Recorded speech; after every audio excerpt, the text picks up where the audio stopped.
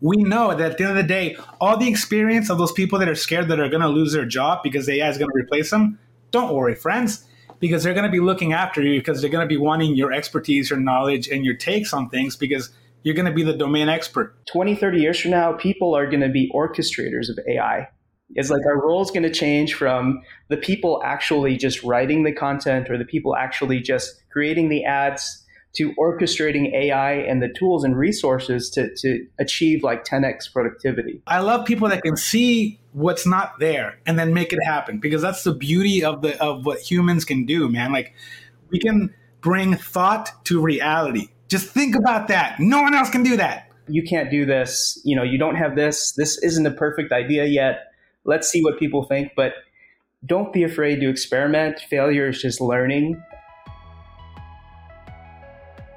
Hey there, everyone. Welcome back to Future of Product. Today, my guests are David Garcia and Nathan Schlaffer, co-founders at MarketMate AI. Guys, welcome to the podcast, and thank you so much for joining me. Thanks.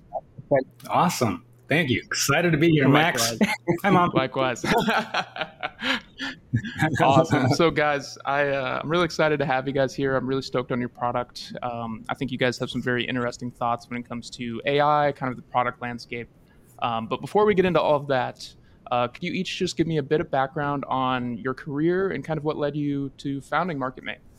Yeah, absolutely. So, hey, everybody, I'm Nathan. Great to be here with you, Max. A little bit of background on me. I met Dave around a little bit over a decade ago, and we worked together for 3 years. And one of the things that we realized was there was a huge gap between what AI could do and what marketers needed in terms of automating content and workflows. And that gap is general AI doesn't understand your buyer personas. They can't, do messaging and positioning because they have token limits and they require sophisticated prompts. And Dave and I were working on marketing campaigns together because we're product marketers at, B2B SaaS companies. And we're like, man, if only AI could understand our buyers as well as we do and help us accelerate our content development for campaigns, help us do messaging and positioning, help us do sales enablement. And that's how we came up with the idea of MarketMate AI. It's the world's first AI platform that's trained for B2B. It's like ChatGPT, but it's trained for B2B.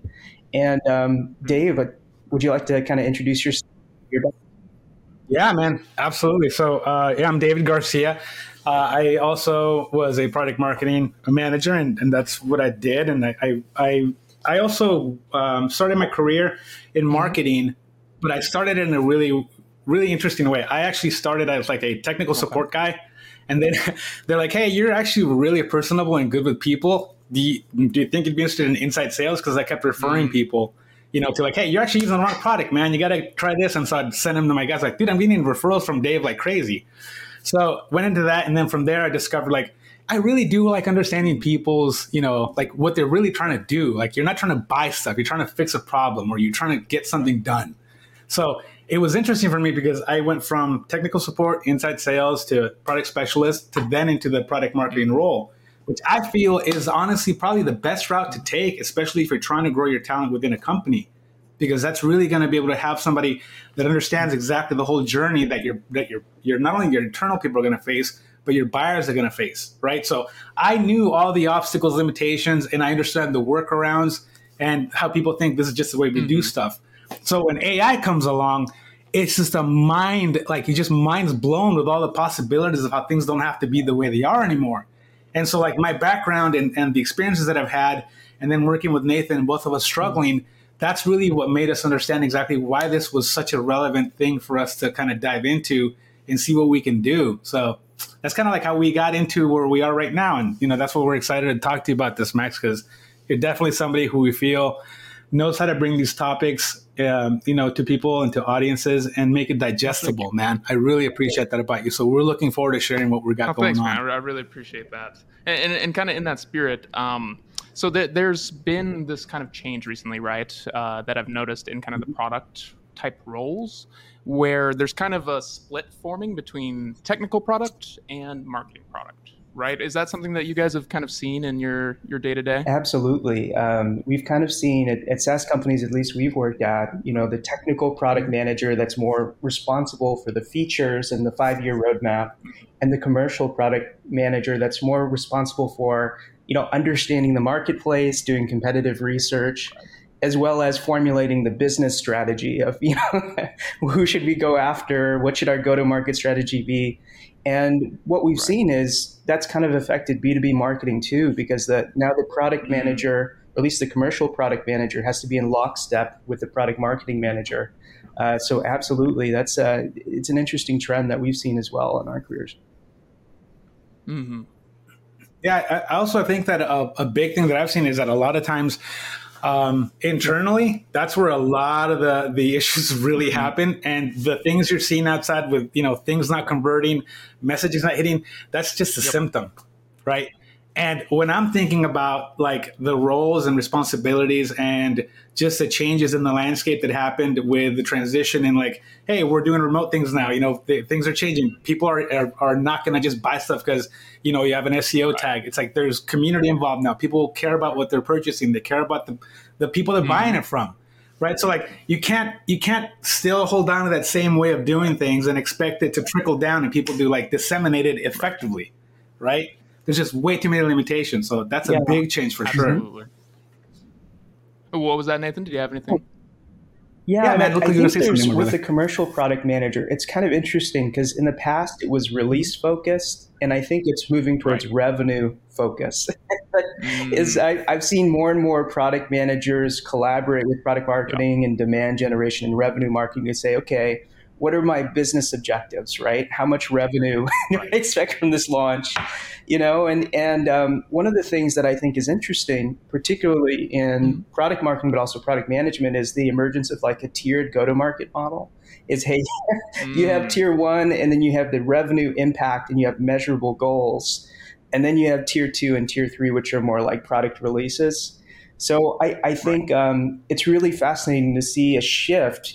Product managers, traditionally CEO of the product, now they're much more focused on business outcomes as opposed to just release management and project management. Absolutely. What do you think that owes to? Do you think it's partially market conditions that are driving that? The need to kind of show bottom line impact of product changes, things like that? Or is it more just a natural kind of shift in the role? Yeah, that's a great question. I think it's a market shift as well. SaaS, especially software as a service, is becoming extremely saturated. And tool fatigue is real. People have a different SaaS solution, and we were talking about this yesterday, for almost every single thing. And you mentioned there's even SaaS tools to remove subscriptions because people are overwhelmed with subscription. So in a way, I think because of that saturation, people have to have clear goals and objectives with new product launches. It can't just be, we'll build it and they'll come. It has to be, okay, what's the business impact? And you have to have clear revenue targets with each launch. It doesn't cut it just to release products. You have to have those clear business goals in mind. So I think it's really a market shift that we're seeing because of the landscape of SaaS in general. David. You talked a little bit about kind of the winding road that your career has taken to get to this point. This is a bit of a non sequitur, but what is the craziest work story that you can share in this podcast? Oh boy, there's a lot, man. Whoa. Yeah. Okay. I'll tell you. I'll give you one. Okay. I was, we were supposed to do a presentation for a webinar. Okay. And this was at my last company, the company before the last one.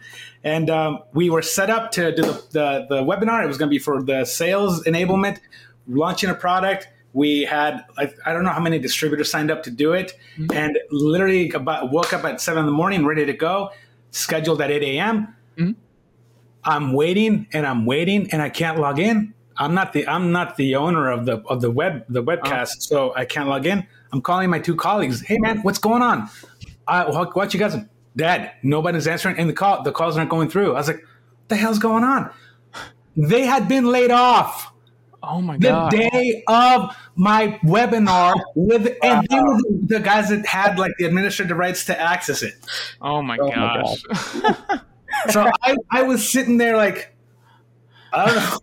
And that was like during like pandemic stuff. So it was like, Yeah. it was really crazy, but it was like, that's probably to me the most shocking thing that I honestly experienced Wow. in my career. Like actually having people laid off. Yeah. While we're gonna do a presentation to people, you know, like that's when I knew, like, oh, pandemic, everything's different now. Mm-hmm. And what that actually happened. Wow. And what'd you do? Like, how do you follow up in an email on that? Or you're like, hey guys, to all the leads. So sorry, That was super awkward. I honestly, I don't remember how we handled it. I wasn't in charge of that part, but it was just like, that was the weirdest thing that's ever happened to me, like ever, bar none. Yeah, that's crazy. That's crazy. Yeah. Not an enviable position to be in. Oh man. Nathan, I'm gonna. You're not spared. I'm gonna throw you the same question. Great. All right. So, I mean, my craziest experience, I would say I was doing a demo at a trade show, and there were 30 people gathered around, and I'm showing how this networking technology works. This was at Moxa, Dave, when we were there. Oh yeah. And at the beginning of the demo, I press the button and nothing happens. No. So, no. So there in front of me is like everyone from my team and customers and partners, and I'm like, okay, let's just improvise. So I could totally relate, Max, to that need to improvise. So I just walk through the demo, explain how it works, and I literally step in front of the demo and start guarding like the screen and just explaining how it works. No one noticed. So I guess the moral of the story is, you know, sometimes the show just goes on, and Yeah. don't sweat the small stuff, hiccups. I know, exactly. And I think it also actually kind of goes a long way to show how kind of forgiving on average people are, right? People are definitely willing to bear with you a little bit more than that anxiety is Oh my willing to God, tell you. yes. Yeah. No, 100%.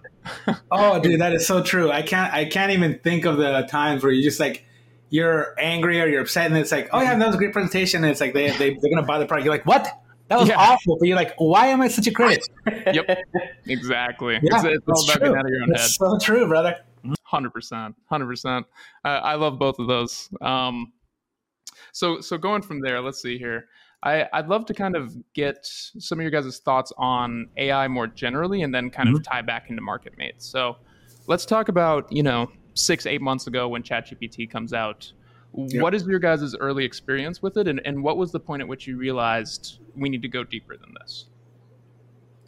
Yeah, I could jump in here, Dave. So, 6 months ago when ChatGPT came out, Dave and I, along with millions of other marketers, were trying other prompts, trying to get it to write emails for us, write messages for us, refine webinar titles and trade show descriptions. But the thing that really kind of was frustrating for us and many others was like, we could spend hours prompting and refining.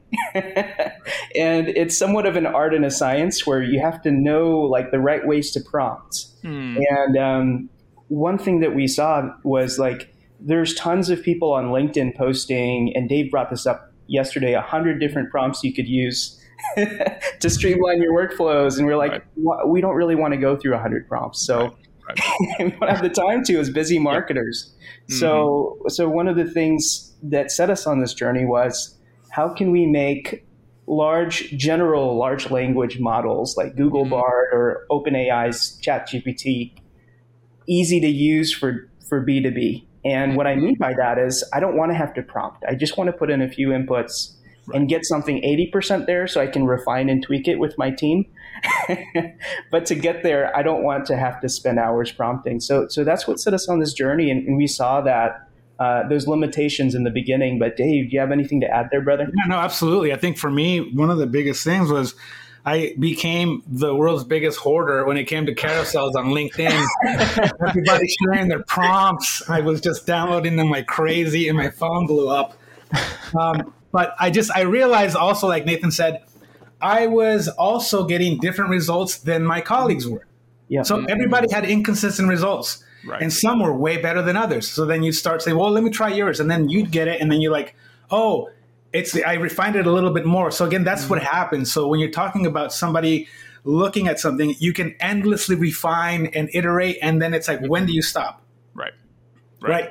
That's the problem. So that's why if you don't have at least some fundamentals or some guardrails to at least give you the basics of what you should be doing and the information you actually need that you should be focusing on, that's really the best starting point. And that's what we want to do is we want to get people to be focused again, because if you get distracted, you're going to look at your tabs that are like that long, right? And you're going to go up like a whole 500 times before you get to that one part that you had after the output. And you're like, wait, I forgot. And you're going to copy and paste into documents, and you're going to call them what? And you're going to store them where?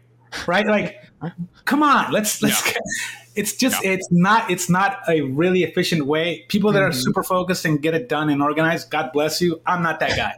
So, too much effort to be worth it. No, I needed Nate and me to just sit down and get this thing, because I needed help. And I definitely know a lot of people that do, because they're just like Dave is.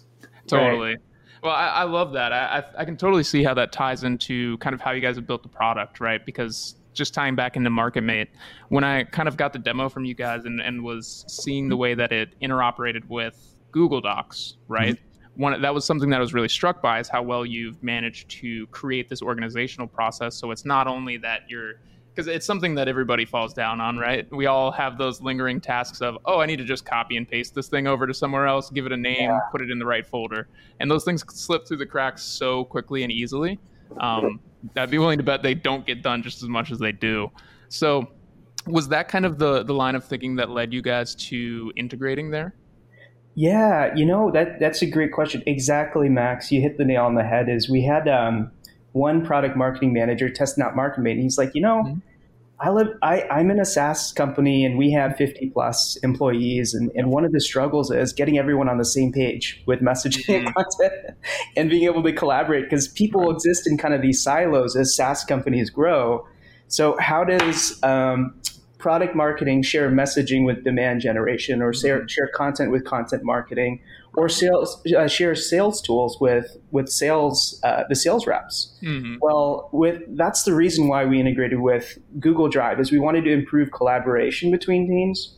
And then we've all been in those Google Docs that have like a dozen comments from product manager and your subject matter expert. They're like a novel long, because Dave doesn't know how to be concise. You have 12 comments, and then it's like, oh shoot, now I've got to rewrite this whole piece of content. So we were thinking, how can we make that process easier too? So we added the Google Drive, but then we added this refine feature where the AI could take those 12 comments and then just rewrite your copy for you. So that's kind of the impetus for Google Drive integration, but then also refining content in kind of more of a free form way. That's brilliant, right? A process that otherwise you'd have to go back into the prompt, edit, copy, paste. You flattened all that down. No, and also think about this. How many domain experts do you have in your organization? You're limited to maybe one guy, 2, 3, if you're really fortunate, right? And those guys, their time is going to be demanded by every single direction, by every single department at all times, always. Plus customer calls, plus development, plus, roadmap. So that there's not enough hours in the day. So to be able to give this guy just a quick, hey, here's a document, give me your notes, you put it on there at your leisure, my brother, but I need about 2, and then give those back to me. I'm not going to be wasting his time. I'm not going to be also sending him an email with a bunch of stuff that I'm asking him to get back to me on Friday at 4:45. And then the customer is waiting for me to get back to him, and now he's the bottleneck. Absolutely. And Dave, you kind of hit on another point too, which is siloed knowledge in different parts of the org. Bingo. How do you bring that to content marketing? How do you bring that to revenue marketing? So what we've done is the AI can be trained on your buyer persona, so their unique needs from the market context. So you don't need that subject matter expert sitting next to you reviewing your content. You can have the AI do it, who understands your market, who understands your buyers. So that's kind of, I think, the direction we're taking is like Dave mentioned, it's a much more curated experience, almost like when you're in line at Chick-fil-A or In-N-Out Burger in the United States. You have three things on the menu: fries, a burger, and a shake. Yep. We try to make it like that simple, but for marketers. You want a blog post? Here's your script. You want a webinar? Here's your script, and you don't have to do prompting. So that was the Let me add one thing, man. Yeah, go ahead. Max, and I don't know if you agree with me or not, brother, but I've said this to Nathan. We've had this conversation plenty of times. I believe that at the end of the day, moving forward, really what we're all going to become is just like curators of taste. Because everything's going to be automated and it's going to be accessible and it's going to be instantaneous. Right. But what people don't have is they don't have taste. They don't have your taste. They don't have, your style. They don't have your thing, right? And it's like, that's the thing I want. Yeah, I can get Basquiat looking art, but that doesn't mean anything because I don't know how to be cool like that guy or connect to those people. Right. Right. That's why I gave Nathan my perfect example of like why did Apple buy Beats? Because they wanted Dre. Because they wanted Dre. They wanted Dre and they wanted Dre. That was it. They wanted the cool factor, man. They wanted him to take over and make and infuse his DNA into that. 100%. So that's all we are. That's why we're team human, bro, because we know that at the end of the day, all the experience of those people that are scared that are going to lose their job because AI is going to replace them, don't worry, friends, because they're going to be looking after you because they're going to be wanting your expertise, your knowledge, and your takes on things because you're going to be the domain expert. Yeah. No, I love that. I think it makes a lot of sense in the context of kind of the creator economy, too, that we're seeing, right? Where personality is the unique element, right? Like it's the thing that brings in a community that latches people on to an individual, and the content. It's almost like the medium is the message, right? The medium of, hey, this is me. That's the message. Agreed, 100%. Totally. Awesome. So, I'd love to kind of get your guys' thoughts on the future of AI a little bit, right? I like to indulge in a little bit of rampant speculation. So obviously with the caveat that probably all of our answers will be wrong, where do you guys see this revolution taking us? Where do you see kind of the end game playing out if, let's say, on a 2030, 2035 kind of time horizon? Yeah. So I like to think back to I was watching an interview with Brad Lightcap, the COO of OpenAI, and they asked him the exact same question. Where do you see AI in 20 years, 30 years? How is that going to impact, some of the more creative, untouched departments like marketing and sales that require that human touch? And one of the things that he commented on, and I think he hit the nail on the head, is 20, 30 years from now, people are going to be orchestrators of AI. It's like our role is going to change from the people actually just writing the content or the people actually just creating the ads to orchestrating AI and the tools and resources to achieve like 10x productivity. And I think that's really the future is whether it's large language models or machine vision or other types of AI, machine learning from data sets, we're going to become more orchestrators as opposed to just individual contributors that are just writing content or coding and that kind of thing. So that's what I think the future is. But what do you think, Dave? Yeah, man, I'll tell you what, I think that's very much on point with what I believe. And what I believe is that just like if you look at the automation, like I come from the industrial space. Nathan has experience in that as well. If you look at that space and you look at the fear people had about cobots, right? And they're like, oh, wow, well, that means that we're going to lose our jobs. And you're like, well, guess what happened, man? You created a new boom of people that repair robots, that install robots, that specialize in understanding how to apply the robots to new and unique, innovative ways in applications that the people that are doing this couldn't even imagine would be in need of a robot to do that. Right? They just don't know because they can't think that way. Just like if I'm talking to a kid, he's going to be telling me about how cool these cool new things he's going to do with a drone and all these other new experiences that he wants to build with app and AR and VR. And I'm not even going to, I'm going to barely be able to like be a little bit of understanding of that and be able to kind of think that way. But he's just going to naturally be able to think that way because he's going to grow up in that environment. And that's what's really cool, that you're going to have people that are going to look at a box, some planks, and some wheels and just look at a pile of stuff, and someone's going to go, that's a cart. Right. That's a cart. That's a wheelbarrow. Whoa. Like, Right. That's what I love. I love people that can see what's not there and then make it happen, because that's the beauty of what humans can do, man. Like we can bring thought to reality. Just think about that. No one else can do that. Yeah. So No, AI is going to be able to unlock the ability for people like me and Nate, just two people, to start a company and actually grow it to something bigger. Or, you know, organizations are going to be 4-man teams, and it's going to be a big company that used to take 30 people. That's what's going to happen. Yeah. Absolutely. It's something that I go back to in the newsletter a lot, is kind of looking to the past to kind of, elucidate the future a bit. And interestingly enough, one of the technologies that I've found, I think at this early stage at least, is the most comparable to AI is actually the typewriter, right? Because when it kind of came on the scene, a lot of people were like, hey, what do I do with this? Right? There was this speculative nature to it. And then shortly that shifted into, oh my gosh, this is going to take everybody's jobs, all these scribes, all these people who write for a living, which we forget was a job, right? Just like a jockey or like somebody who stables horses.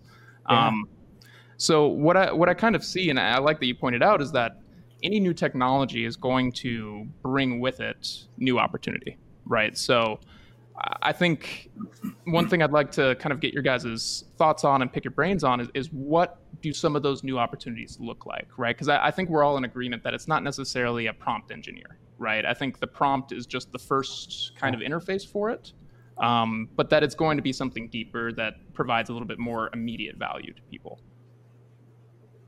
Yeah, absolutely. So as far as what job opportunities we think it will create, one of the things that we've seen, at least in our space, is more and more people hiring specialists in generative AI who know how to use generative AI technology for different workflows. Yeah. For example, if we think of the marketing organization, there's a creative department that maybe uses something like DALL-E. Adobe has been producing a lot of great new technology for generative AI that actually makes like still frame images, have motion, and creating video from still. Very cool. And then, there's also the data science area that I think there's a lot of disruption and opportunity. And a company called Data Rails, which is another SaaS company, recently came up with their product that you're able to basically integrate all of your data sources into a warehouse, ask a conversational AI, show me this report, and then it'll pull it up for you. So I think there's a lot of opportunity ripe for disruption in data science for B2B, but then there's also opportunities in the creative aspect of, how do we use generative AI to create original content? Because I had a conversation with an SEO manager, and we said, hey, from a digital marketing perspective, how is AI impacting you? Right. And he said one of the things is there's a big trend around original imagery for ads. But one of the challenges that we see as well, at least in the visual generation technology, is it doesn't do well with text, frankly. You try to say, hey, create an ad with this headline. It's going to butcher it a little bit. And humans don't quite look human all of the time when you try to have it and create photorealistic images. So I think the technology needs to catch up to the vision that we have. But I think it's creating new jobs in generative AI. It's creating new jobs for creative folks who know how to use these new technologies. And it's also changing the game in terms of how marketers conduct their workflows and skills that companies look for, because now they're looking for people that know how to use ChatGPT. Now they're looking for people that know how to use AI technology to make their company more productive. So I think it's leading to a lot of new jobs in these areas. Yeah, I think it's also going to create a new breed of really cool like professionals that are going to be like I keep going back to the industrial stuff, but it's like they call the field mechatronics. Ooh, okay. Look that up, brother. And it's like somebody who knows about robots, knows about networking, understands application and technology. It's like it's a combination of different expertise, and it's all combined into this cool new thing that is like possible now because people jump around from different job to different job now, and they change careers a lot more frequently. And that's awesome. And I think that's probably one of the coolest things that's going to really drive the innovation I feel, because the pandemic made a lot of people rethink their priorities, and also even without them wanting to, they had to switch jobs. So you're bringing different domain expertises into a field that had never thought of things in a way that this person comes in with a refreshing new perspective. Yeah. Right? Yeah, and I think that's really something we can tap into, because at the beginning of the pandemic, there was a huge surge in hiring in SaaS and technology. Like, we need to keep everything's going online. It just supercharged digital transformation. But then towards the end of the pandemic and recently with the layoffs, tech companies are realizing, hey, we may have overhired, and they start to lay off a lot of workers, unfortunately. But what that leads to is a lot of companies cutting back, but still having ambitious growth targets. So AI is kind of like that that game changer that can help fill the void. Is like, hey, how do we take our existing people and enable them to achieve our goals, which are just as high? We just have less people. Yeah, Totally. Yeah, man. Because for us, that was the other thing, and I think we that was really great that you brought that up, Nick, because I'm always looking for an opportunity to talk about that.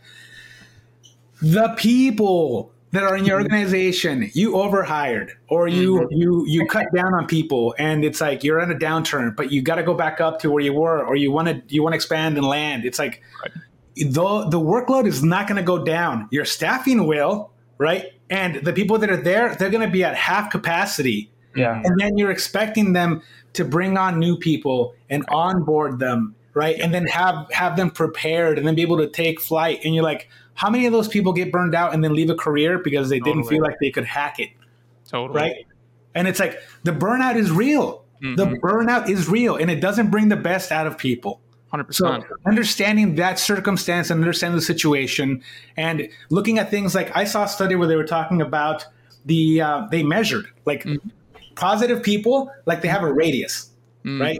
Of impact, of like within, like, that's why you'll go like, whoa, that corner of the office is always so lively and so cool, and people are always chatting it up and they're in a good mood and productive. Right. But then they looked at negative people. They take up a whole floor, bro. Why? Because that guy can be the guy in charge of the department and shit rolls downhill. Yep. Right? And then no one's happy. No one's cool around that guy. And the vibe is dead, right? Vibe check failed, brother. So that's why, like, understanding that component of it and knowing why, again, dude, Team Human over here, we're AI people, but I'm super going to bang the drum hard on this one, because I know from experience, seeing the morale drop in an organization, seeing people that we're talking to, Nathan, that are our friends, that are like, I was at a $5 million company and I was the only marketing person in the entire company. And I know a lot of one-man teams, baby. So trust me, right? So I know that there's things that we keep talking about, like multiplying and, being like a hyperscaler and all this good stuff. But it's like, I really wish that we would also take a step back and look at the lessons of like the overhiring and then just firing and then just not even thinking twice about it and then just going, I really did my best, guys. And, I'm really, really bad about this. But it's like, bro, we're talking about people. These are human beings, man. I completely agree with you. And I think that's something that gets lost in a lot of these conversations, right? Is that people have this tendency to blame the technology, right? They're like, oh, AI is going to eliminate all these jobs. AI is already eliminating all these jobs. There's very little data to support that. But furthermore, what doesn't get called out is the business practices, is the planning, the strategy, right? The whole thing that led to the problem in the first place. Totally. Exactly. And it's such a recurring trend. Actually, in the last newsletter, I talked about it in the media industry and the fact that, everything that's going on with the Hollywood writers' strike and the actors' strike is on the back of the fact that there's only 6 companies that control this entire industry, right? 6 companies who have made these types of decisions to overhire, to underpay, to overwork for decades now.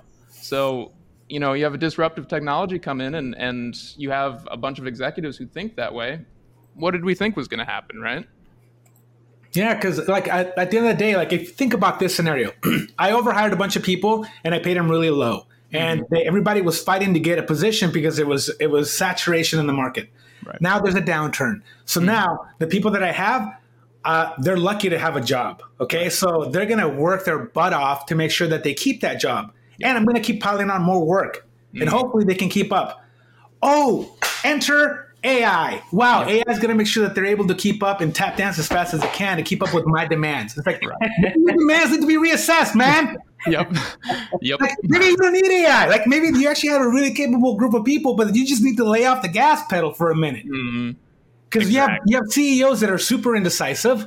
Right. They change their mind constantly, and they have marketing departments that have managers that don't know how to manage up. Yep. And so that also impacts stuff. And it's like, that's why it's important to understand, like, there's a lot of things at play. What we're looking at is like, how can we help with a problem that we know that there's a possible solution. But at the end of the day, man, like, I really do feel like we need to start reassessing our practices. I really do. 100%. No, I completely agree with you. I think, can I ask, what do you think would be an effective, what would create that cultural shift, right? Because it's something that I've talked about with other people as well, is how do you hold, that executive team accountable? How do you make it so that they're able to see kind of what their people are actually going through in that situation? And how do you kind of foster that empathy that's just requisite to caring, right? Yeah. I think part of it is, and this is something Dave and I believe strongly, like with our values that we have for MarketMate, is like creating a culture of honesty and transparency. Like, hey, let's learn from mistakes. Mistakes aren't fatal. Let's see what we can improve. Let's communicate expectations up and down. And also, we as a manager, we want to make sure our employees are happy and satisfied and good, like equipped so that they're performing at their best and they have a psychologically safe environment where they can express themselves and have creative ideas and not feel like someone with a title always gets their way. Right. That's kind of the environment that I think the leaders need to set for their company is, hey, your opinion matters. Your voice matters. We hired you for a reason. And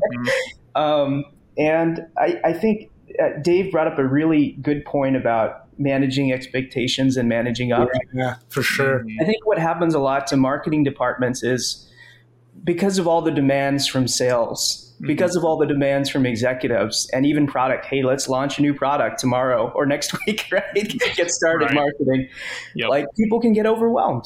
And that's a completely like human emotion, is like, oh my gosh, I'm overwhelmed by the demands from different departments. So how do I, as a marketer, prioritize across teams? And I think part of it too is having that conversation with your stakeholders. So the head of product, the head of sales, the head of revenue marketing, the CEO, and then saying, hey, I've done an assessment of the org and where marketing can make the biggest impact. Here are my 3 strategic goals for Q1 or for first half. I think part of it is setting expectations, clear goals, measurable goals, time-bound goals, but communicating them across the org. And if something new comes up, which happens all the time, it's like, hey, what's the priority here, right? We set these 3 goals. Let's try to accomplish these first. If it's quick, I'll help. But if it takes away from these goals, we have to say no.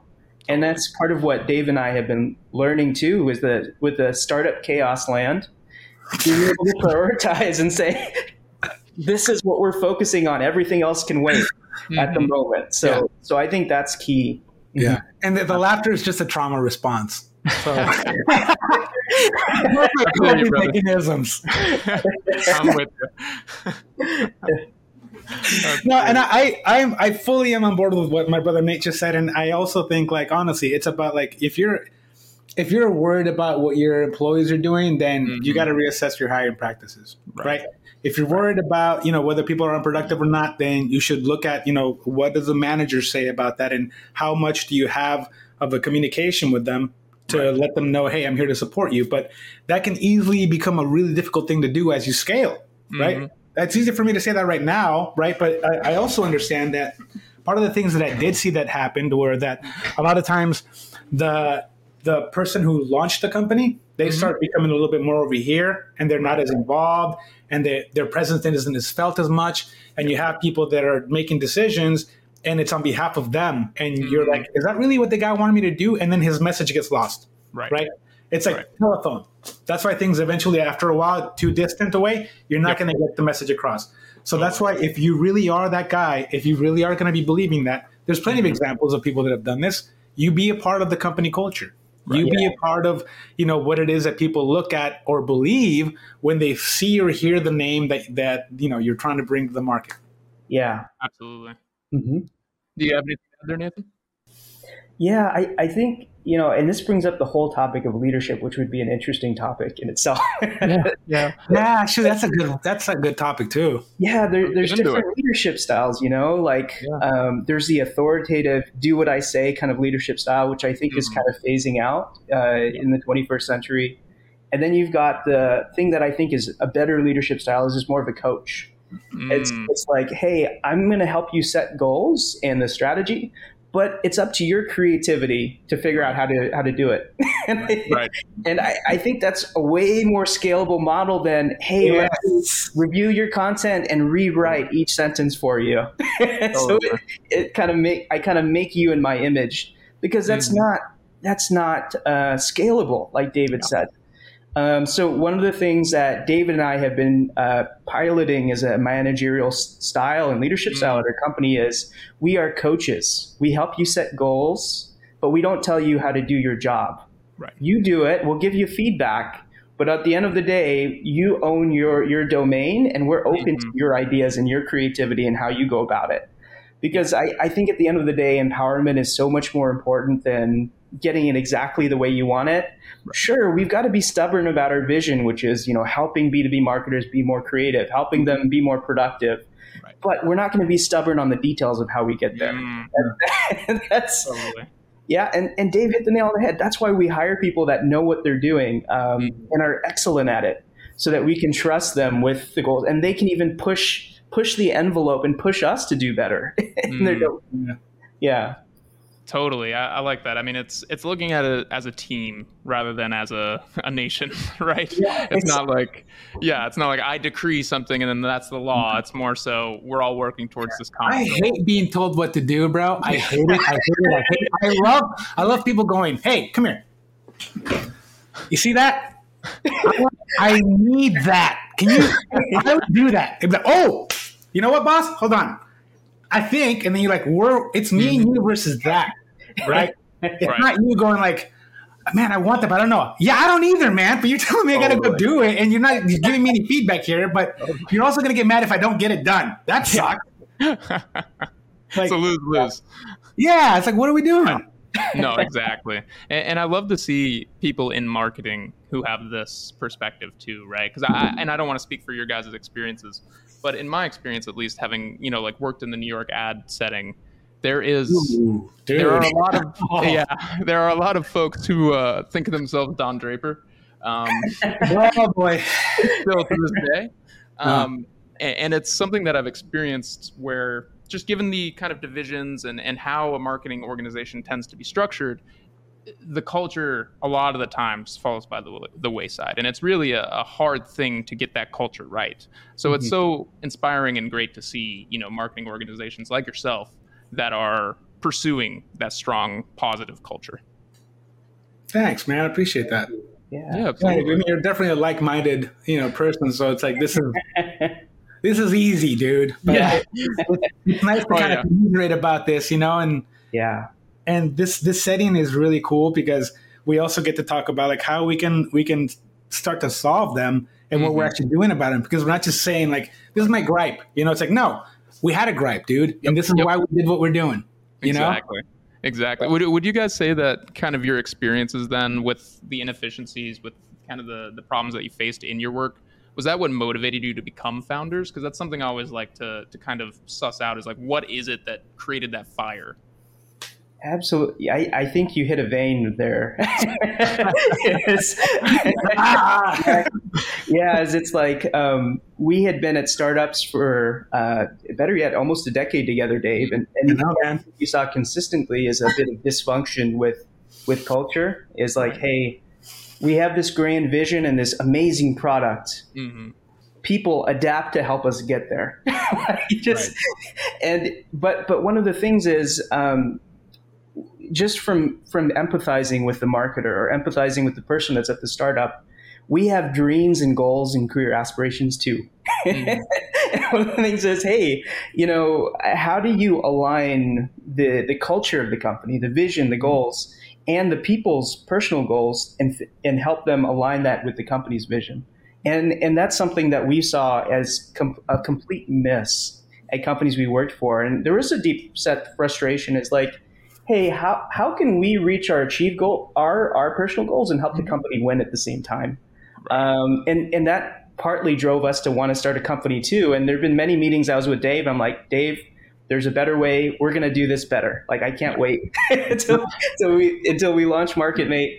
And we're creating a culture that's people first. And what does that mean? That means if someone has a family member that's sick or needs to make a daughter's, a recital, that is so important. You should take time off work to be there for your family, to take care of them. Like that is, so setting healthy boundaries too between work and personal, and helping people, actually showing people that we care about them as individuals and not just corporate profits and that sort of thing and growth trends. Like that's so important, because if employees don't feel like you have their back, they're not going to work hard or give it their best. So that's kind of our philosophy. But Dave, do you have anything to add there? Yeah, man, totally. Because I can't even count the amount of times where I literally burned myself out. I missed family functions. I was at places and I really wasn't there because I was too busy thinking about the things I had to do and how I had to get back, and how people were probably really upset that I wasn't there. But how can I make them understand that this is really important? Like all that stuff, dude, like all of that, and just knowing that I didn't feel comfortable or safe to really say those kind of things. And also just internally, man, just because of like who like my background, I'm first generation. So like, I'm like, go. Like I never felt like I was good enough anyway. So like that just had like another layer on top of that, and like my socioeconomic background, like my story is like, I have a pretty interesting story, but all of that stuff, like it just made me go like, my empathy level is like up here, dude. Yeah. But at the end of the day, if I'm burning myself out and I'm doing it because people are not really appreciating what I'm capable of doing. Right. And if they only knew, if I had just a little bit more of that, acknowledgement, they would get 10 times what I'm putting out right now. Yeah. And if they think this is awesome, they would not even believe what the hell I'm capable of. Right. Yeah. Absolutely. Because I would give them that and more, because that's exactly what I'm always about. Mm-hmm. No, 100%. I actually, we have a little bit of time if you guys are looking good. Yeah, on time. Dude. Perfect. Yeah. I would love to kind of get a little bit more background on both of you guys, like individually, just kind of what your journeys look like. You mentioned that, David. I would love to kind of hear more if you feel comfortable sharing. Yeah, no, sure, absolutely. I'll tell you. So I've never told anybody this. Nate knows my story, but I grew up in shelters. I'm first generation. Dad was alcoholic, had a lot of trauma in my family. So I didn't have the best start, but even with all those limitations at the places where I landed, man, like the place that my mom lived at when we were a kid, the executive director, Carol Williams, still in my life today. She became like a second mom to me. And she took after me and she helped instill in me, a different set of values that were probably most people are not going to have the opportunity to learn and really like just take in because of the experience that they have to go through. You'll read about it in books or people will tell you about it, or, it eventually like just maturity hits you. But like, I genuinely, I was very fortunate, even though I had a lot of, I didn't have the best circumstances growing up. I was one of 11 kids, like I said, so like nobody went to college. I didn't have any of that, dude. So despite all of that, I was still given opportunities to do things. And so that's why, like, to a guy like me, to have a partner like Nathan and people that believe in me and to have an opportunity to use AI to open up the opportunity, my brother, to have my own company and to actually solve problems for professionals that were part of a network and an industry that I got to participate in and contribute to. Like, what? That's awesome. Like, everybody's always talking about how they want to see diversity to this and diversity to that. It's like, man, AI is going to allow that. But it's important for everybody to understand. You need to contribute to this AI stuff. I don't care who you are, your background. There was a study that was just released. I posted about it. The Barbie, right? They put it in AI. And what did it do? Era Barbies with machine guns and all this stuff. And it's like, there are a lot of just inherent biases because it's like, it's drawing off of known sources, so stuff from the past. We need to make stuff now for the future. So in the future, the past is now. Totally. Right? So that's why, like, everybody's got to get on it now. If you really want to see the change in 10 years, you better get your ass off wherever you are right now and start doing stuff. Absolutely. That's beautiful. I appreciate you sharing that. I really appreciate you sharing that. No, you're exactly right. I think tech broadly, right, and AI especially, are two methods that I recommend to everybody, like who's also from where I'm from, right? Where it's like, if you're looking for an opportunity, this is one that's not necessarily gated by institutions, right? Which I think is such a big barrier. Yes! Oh, I love that, dude. Exactly, right? It's like, oh, that college degree from that top 5, forget it. Like, would it help? Sure. But is it necessary? No. And I think all of those kind of factors make it really, really interesting as kind of a fulcrum for being able to kind of lift people out of poverty if they're able to, harness the tools. Dude, well said. Well said. Thank you. Nathan, I'd love to hear a little bit more of your story as well, if you'd be willing to share. Yeah, of course. So, I grew up, mom was an immigrant from the Philippines. Dad was a Jewish immigrant. They came over during the war to kind of escape that area. So growing up, I always had a sense of, hey, I want to work hard because my parents worked hard to get me here. And I don't want to waste my opportunity in this beautiful country to do the most and make the most of it. And inherently, I just had this passion for technology. Like growing up, I was reading about IBM Watson. I was like, wow, computer can beat people at chess. It can, help diagnose cancer. Like, this is amazing. I want to learn more about this. So I started to learn to code, and I taught myself Python. And one of the things that I tried to do at the time was, hey, I wanted to create a chatbot that I can talk to. And I was 19 at the time. And I tried to use conditional logic, and it just failed miserably. I'm like, I can't think of every instance, every question, every possibility. And then I learned about machine learning, and I sat in on a machine learning class, and I'm like, this is the future. Like this, if a computer can learn, imagine how amazing AI can evolve in the future. So I worked in marketing, and I tried a couple companies that both failed. One of them was like a marketing agency. And I remember when I had my first startup, it was exciting because it was kind of blending my passion for marketing and storytelling and technology together. And I feel like that's my niche, is I like the creative and I like the technical. And like halfway through my startup, my dad got sick with cancer. So I had to move home and take care of him. And unfortunately, the startup kind of stopped at that point. And then I was like, okay, what's a job that's, I can kind of be storyteller, kind of be technical. And it was product marketing. And I was like, okay, and I can keep helping my family kind of take care of my family. So that's what I did. I continued to work in product marketing and then I met Dave in that process. And then with this most recent AI boom, I'm like, hey, ChatGPT is like the bot that I wanted to create 10 years ago, but couldn't. It does the things that I wanted to do when the API is there, it's available. So Dave and I set out in this venture. I called Dave, and I still remember the phone call. I'm like, Dave, I was like, brother, we're creating messaging for campaigns. We're creating ads. What if AI, kind of like Marvel, because we're superhero fans, like if you had like Jarvis, dude. Yeah. Right but on. for marketers, like, dude, we've got to build this thing. Let's do it. And then we said, I love my cloud, brother.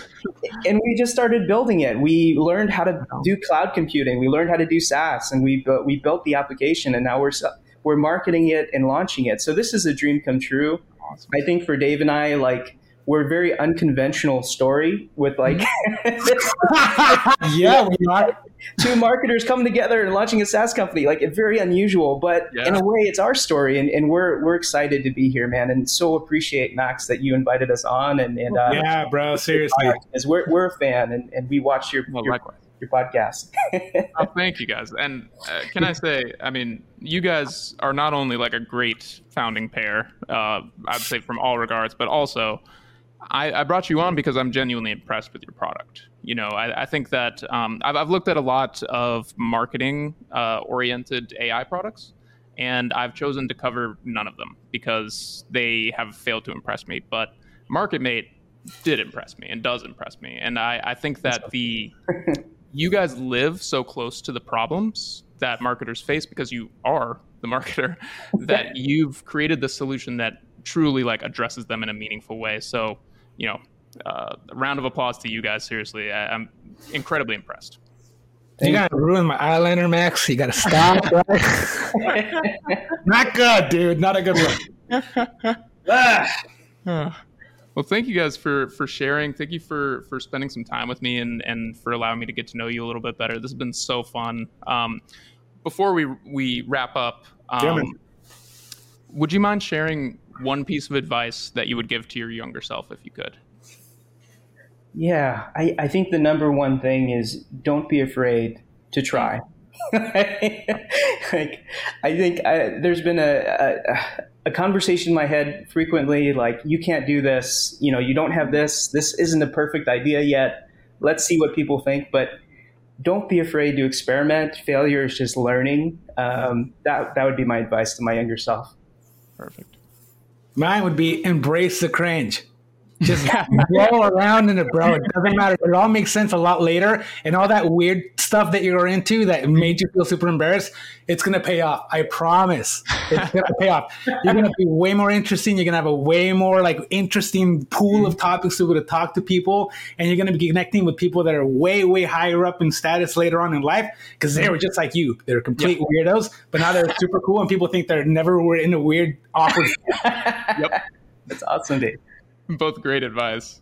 Well, guys, thank you again. This has been so much fun. Where can people find you, follow you? Yeah, so we have a LinkedIn page. Feel free to look at us up on MarketMate AI. And if you guys want to visit our website and just want to see a demo of MarketMate, go to marketmateai.com/demo. And Dave and I would be happy to meet you, especially if you're a B2B marketer struggling with the things that we brought up, lack of content resources, wanting to scale, wanting to automate processes or make your team more productive. We're here and we'd love to have a conversation. Yeah, I'm on LinkedIn all the time, bro. You know that, so you can reach me there. I'm on there, so you guys can easily find me, and I always answer. So perfect, and I'll have your socials linked down in the show notes. Thanks, man. Oh, of course. Well, thank you so much, guys. Again, I appreciate it. Yeah. Thanks for watching, guys. Take care. Nice meeting you, Max. Likewise. Later, brother.